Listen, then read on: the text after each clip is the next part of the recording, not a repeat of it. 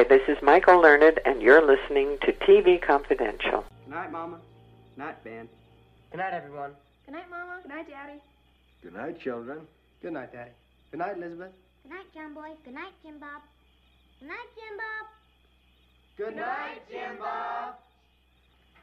What's going on? I was asleep. What's everybody doing? Good night. Good night, Jim Bob.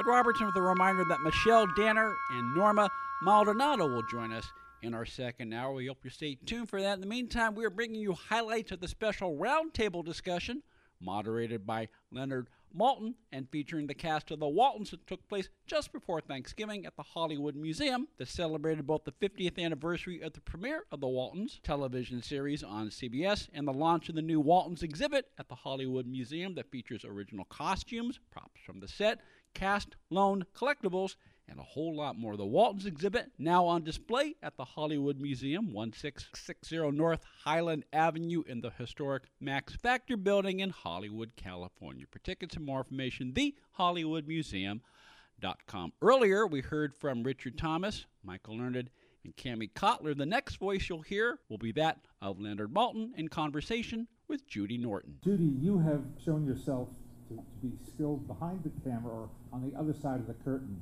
in recent years. What made you confident that you could do that? I think it was the years I spent having the privilege to read and bring to life scripts by some of the most talented writers in Hollywood. In our early seasons, we just had masters, and I didn't have a lot of experience with what a bad script was, which was very fortunate. So in terms of writing, I took from what I had experienced, and when you take wonderful words and then you have an opportunity to bring them to life and you feel those rhythms and things like that, we were fortunate that we created a very real family, and we dealt with real situations, so that was just subconsciously something that became part of who I was. And then I've always been very organized and been able to think, I could walk and chew gum and hit marks and deal with props and all the kinds of things that we had to do all the time at dinner scenes and everywhere else. So I think all those kind of directing skills were also sort of percolating in there, but I don't know that I thought about it or thought. It wasn't a conscious decision. It was something, an opportunity came along where I was for theater, where I was asked to write and direct, and I went, yeah, sure. And theater is a wonderful training ground as a writer and director because you can watch the process during rehearsals and you can say, oh, well, that's not working, and you can change it.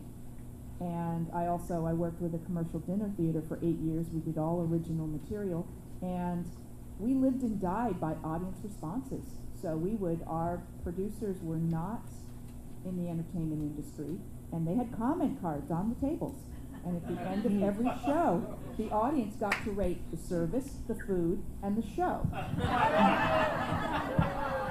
And if our percentage on the show went below 90%, as directors and writers, we got a call. Oh, the audience, the numbers are slipping, and we would have to come in and fix it. So that process, I think, was the trial by fire, but it was also a wonderful place to make mistakes and learn and grow and see. I'd sit in the audience and go, oh, I wrote that, and they're laughing. I was so thrilled. And so I had 40, 50 productions of doing that to sort of start trying to hone skills. So sometimes you don't know what you can do until you're thrown into the fire or the lake and you have to swim. And I found I loved it. And you've swum successfully. Thank you. Michael, this TV show made you, no exaggeration, world famous. That's the impact that the Waltons had over 9 years and then the reunions to follow. Did you find that a help or a hindrance in getting other parts? Obviously you didn't. I mean, I'm looking at your resume, it's pretty packed. But that's why. But I wonder, did you ever hear the words, oh no, she's Ma Walton. We can't use her. Oh, yes, absolutely. And I don't mind. Mhm. It didn't stop me doing theater. If Mhm. anything, it enhanced my theater projects. Mhm. Not that I had the projects, but, you know, people hired me because Mhm. I had a name from the Waltons. So it was a gift in my life. It came at a time when I was in a lot of trouble in many ways, emotionally, and I was going through a divorce. It was a really bad time, and I acquired a whole new family.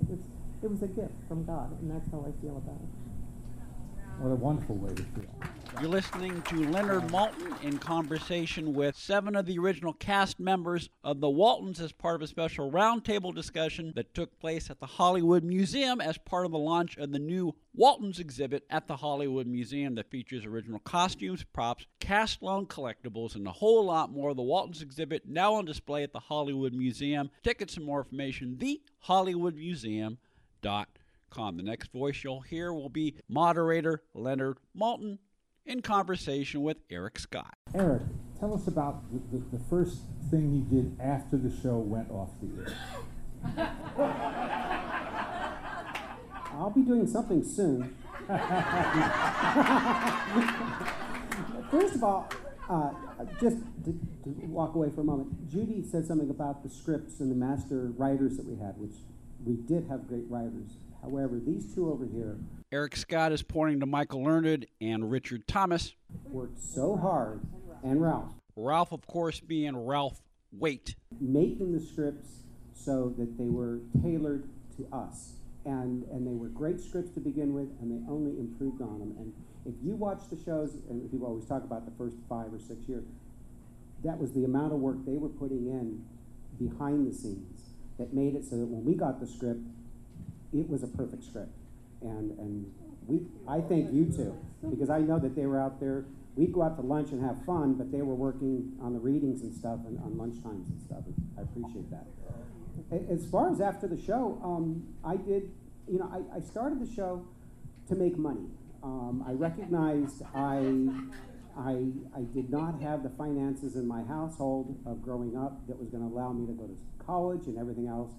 So at the age of 7, I decided I'm going to start acting.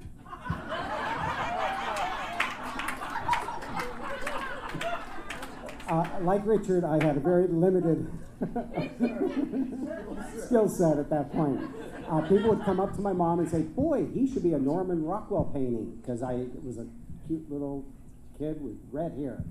So one of the first jobs I got was Norman Rockwell's America, which was a Hallmark Hall of Fame with Jonathan Winters, and we brought to life some of his paintings, which were, I was the little kid, and I got my hair shaved for it, and that was not something I wanted to do at that age, but I did it because the money was good.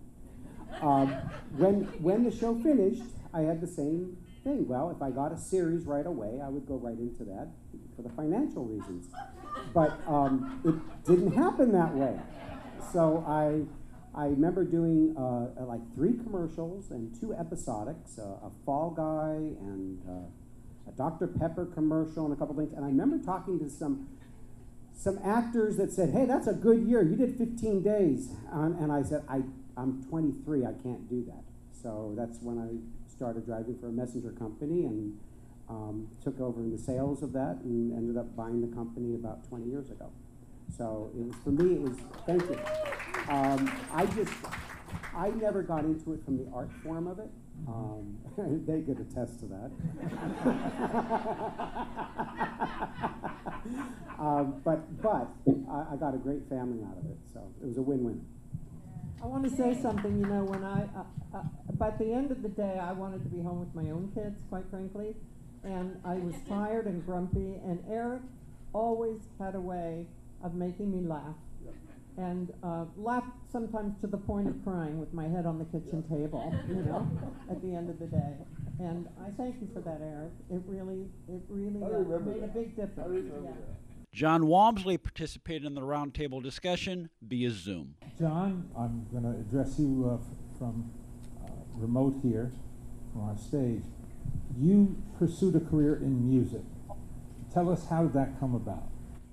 Music was my first love. I started playing guitar at 8 years old and doing live shows shortly after that. And that actually gave me the opportunity to audition for television. And I thought, being an 8-10-year-old musician, the Beatles did movies and television, Elvis did movies. I thought, why not? So I went for it, and I'd been acting professionally for about 5 years before the Waltons came along. Was that an open call that you went on? No, it wasn't an open call. My mom picked me up from school. I was a senior, sophomore in high school at the time. Mom picked me up and she said, we're going to CBS. It's a television film, which was a new medium at that time. And they're doing a Christmas special about a family in Virginia during the Depression. And they want a red-haired boy with freckles who plays the harmonica.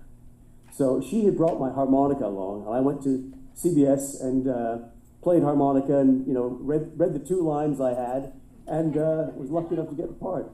I don't know how many folks know this, but John is also the voice of Christopher Robin in the Winnie the Pooh film. One of my first jobs.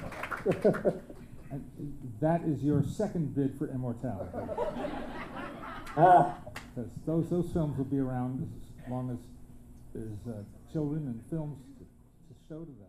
You're listening to Leonard Maltin in conversation with 7 of the original cast members of the Waltons as part of a special roundtable discussion that took place just before Thanksgiving at the Hollywood Museum. We'll play more highlights of the Waltons roundtable at the end of our second hour. In the meantime, the Waltons exhibit now on display at the Hollywood Museum, 1660 North Highland Avenue in Hollywood, California. For tickets and more information, thehollywoodmuseum.com. Actress and director Michelle Danner will join us when we come back. Then we will play the first 2-part interview with actress Norma Maldonado. All that and more when we come back for hour number 2 of TV Confidential. Stay with us.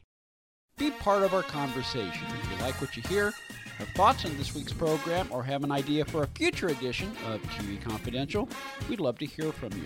You can email us at talk@tvconfidential.net, talk@tvconfidential.net. You can also message us at facebook.com/TV Confidential, x.com/TV Confidential, or at TV Confidential on Instagram. And if you're listening to us on the TV Confidential podcast, please be sure to hit the subscribe button. This portion of TV Confidential is brought to us by our friends at Front Porch Realty, the community of realtors in the Northern Bay area of California that is committed to finding the solution that is best for their clients. Whether you're a first-time home buyer or looking to sell or lease your property in Northern California, call Karen Strain at 415-886-7411 or visit frontporchrealtygroup.com for more information on how they can help you.